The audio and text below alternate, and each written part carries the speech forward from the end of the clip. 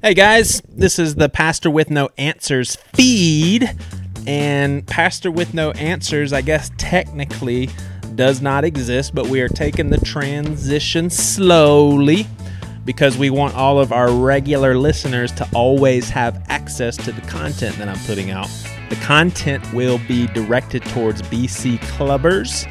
If you're unfamiliar with that, it doesn't matter. I can tell you sometime if you reach out to me, but in the meantime, all you have to do to keep up with this content and make sure that when we drop off the face of the earth, you can still track us down.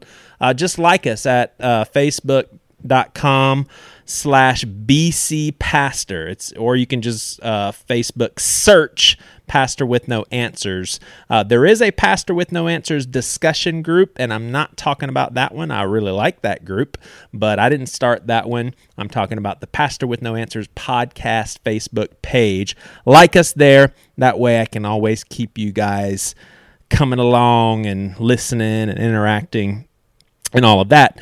We're also keeping this feed up because over time I have some announcements that I want to make and just some things that are coming up, and just to keep y'all posted on that. So for this episode, I was wanting to tell y'all a story, and then it reminded me just how uptight a lot of people are about cussing. And for, I would say, years now, I've avoided this topic just because it was something that we talked about so much at the onset of Bad Christian, because people just could not believe we were Christians cussing on a podcast. And I think for a while we understood that critique because we came from the same place they did, but over time it just became white noise, and we just didn't understand why in the world or how in the world people think that there's moral value in different words. So instead of telling you a story about how I cussed in front of my kids and it was really funny and we all got a good laugh at it, before I do that, I want to go ahead and crank out a blog post that I wrote years and years ago. We used to have a blog that we populated regularly before starting Bad Christian Podcast, and I wrote a blog post called Jesus Saved My Ass. It actually was a blog post that helped grow Bad Christian. It was one of like a dozen of our posts that I guess went viral in like a miniature way, not like real viral like millions, but viral for us, okay? Viral enough is what I'll say. I'm going to read this blog post, and I'll probably interject some things here and there, but I think it is a discussion that I'm ready to revisit. So this is by Joey Svensson. That's me. And it's called Jesus Saved My Ass. So if this title was written on a scroll back in Jesus' day, the reader may read further to find how Jesus rescued a donkey. In the 21st century, many of you will read further because you are a little offended by the title. To be honest, I understand. I used to be just like you, and I'll get to that later. But I want to talk about cuss words and the unwarranted hype that they accrue. Christians shouldn't cuss is a pretty accepted belief. But the question I want to ask here is, what the heck in the world is cussing? I frankly do not believe in an inherently evil use of words outside of the heart in which they're spoken from. So one of the 10 Commandments forbids taking the Lord's name in vain. One can only discern whether a person has spoken God's name in vain by having a feel for the person's heart motivation behind what was said. Here's an example of how someone's heart can determine whether or not one's words are good. Number 1, responding with fondness the news of a best friend getting a sweet new car for Christmas. Oh my gosh, dude, I hate you. That would not be a bad thing to say. Your friends, that's a phrase that means, oh man, I'm jealous, but the tone of my voice, you can tell I'm excited for you too. Or number 2, a friend made you feel really bad, so in order to retaliate and make him or her feel bad as well, you say, I hate you. That would not be a kind thing to say. We'll go ahead and put that in the drawer, the sin drawer. We'll throw that in the sin drawer. So the following list represents additional reasoning as to why there is no evil in mere words alone. Reason number 1, synonyms with an apostrophe, so the possessive form, I'm saying synonyms, apostrophe, fallacious inequality. So, example, screw that is relatively acceptable in Christian circles. I am going to go ahead and tell you that there's going to be foul language in this episode. So I'm giving you a fair warning, and I'm going to let some seconds go by so you can go ahead and push stop or tell the kids to go into another room. But if I am talking about how I don't think there's inherent evil in words, then I'm going to back that up by actually saying these words, because we're talking about something, and it's unbelievable that never mind, I don't want to sound mean. But so, an example, screw that is relatively acceptable in Christian circles, while fuck that is not. Fallacy corrected. They mean exactly the same thing. Thus, either the former is not right to say, or the latter is not a sin to say. You can't have it both ways. Reason number 2, the evolution of cuss words. Example, that sucks used to be adamantly scorned by my parents in my generation. Now I'm sure that most of these same parents have said in recent years that our economy sucks. Fallacy corrected. Given this trend, does that mean that formerly sinful words can evolve into harmless words? No. All forms of sin have always been sin and always will be. Sin is always committed against, our fellow man and not loving people. And, God is the same yesterday, today, and forever. He actually cares about us, so he sets up some parameters to take care of us. And when we go after what we want to do outside of that, it hurts us, and so God doesn't like it.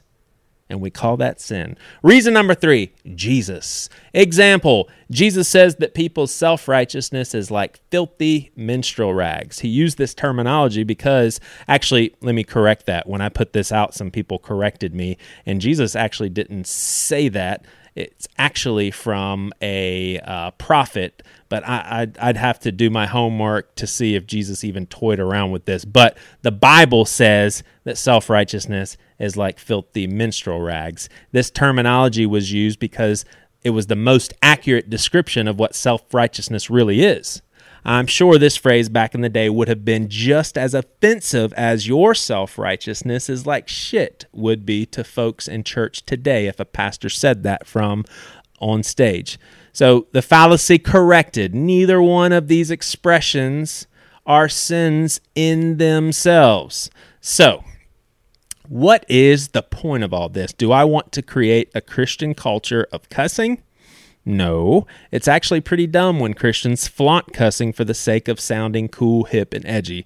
Ironically, we're blamed, or we are accused of this all the time. And who knows, maybe we have done that. Maybe I have done that. But for the most part, it's just how we talk amongst each other. So this topic is quite important to me because up until about the age of 23, when I encountered a person that professed to be a Christian, in the event that I heard him cuss, I concluded that at best he had backslidden, and at worst he was possessed by legions of demons. I mean, even writing this, I can't believe I used to think this way. First of all, someone's salvation is not based on any work other than Jesus' work on the cross. And Joey Svensson doesn't have jurisdiction in determining what words in the English language are evil. Secondly, it is fairly common for Christians to try and refrain from using words that even borderlines on cussing. I mean, unfortunately, they additionally create a whole Christian language on their own, totally aborting any words that mainstream culture is accustomed to, and simultaneously creating a Christian replacement language. Greatly, this conflicts with Jesus' efforts to relate to, befriend, and find common ground with everybody. Thirdly, it actually burdens me when I hear folks pray that God would clean up their language. and I hope they recognize the more important issues in their lives that God would like to clean up. While I do not want to dismiss anything that God would convict anyone from, in my humble opinion, my guess is that he gets much more uptight, so to speak, over us using discouraging words and making a regular habit of gossiping. Outside of gossip, discouragement, lying, etc., I do indeed feel that there are words in which the mere use of them can be considered evil almost all the time. For example, the vulgar terminology for female anatomy is rarely acceptable in any context, and for good reason. That's because almost 100% of the times these words are used, it's with a disrespectful, demeaning slant towards females. This is just plain old disrespectful and wrong, as is joking to a sweet old lady that her collards taste like shit. One may ask, what if there is a word that I feel is okay, but others do not? I would respond by referencing a little verse in the Bible that forbids acting in a way that is a stumbling block to others. So these things that Paul says we must refrain from are not sins in themselves, but rather sinful because they produce in others that we're around the temptation to sin.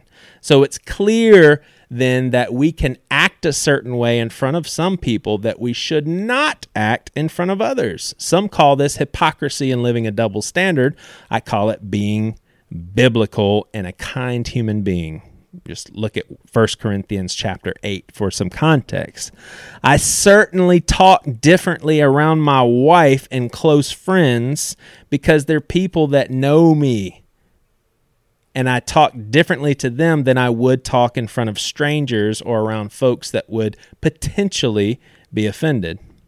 With this being said, I have actually found that using some words that most Christians deem as foul can be the same words when used in front of people that don't really care about your faith and that have the capacity to destroy walls and lessen feelings of apprehension that are all too common for people that don't really understand Christians and why they talk like Jesus freaks.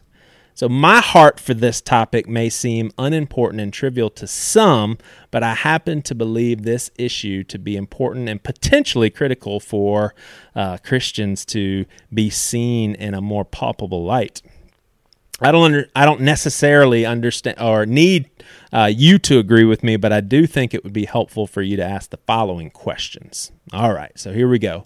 Do you think someone is less moral and or less spiritually mature if they say the word damn? Well, what about darn? Are you more concerned about people's language being clean and polished around you than you are about their hearts finding peace in Jesus?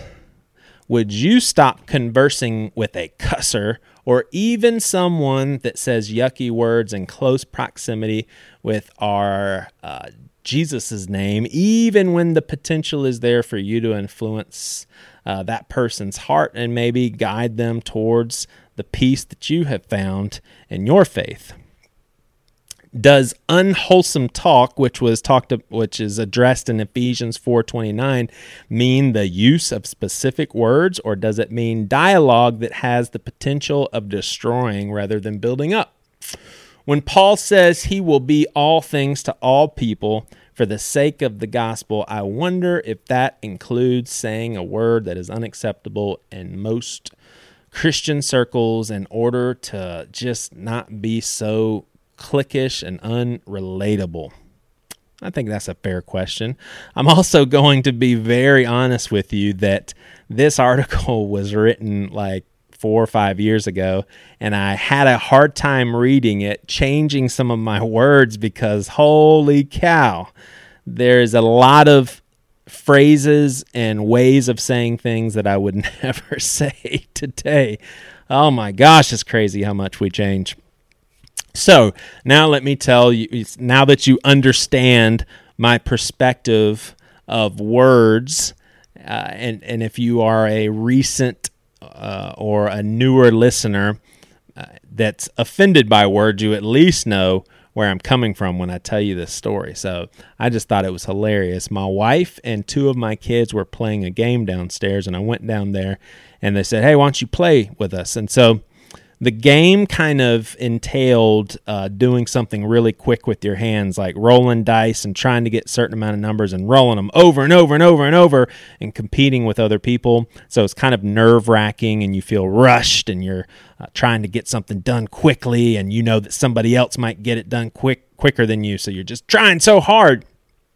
And so I, for some reason, I'm not that competitive a person, but for some reason I was super competitive. And when I got it, I was so relieved because I thought someone was going to beat me.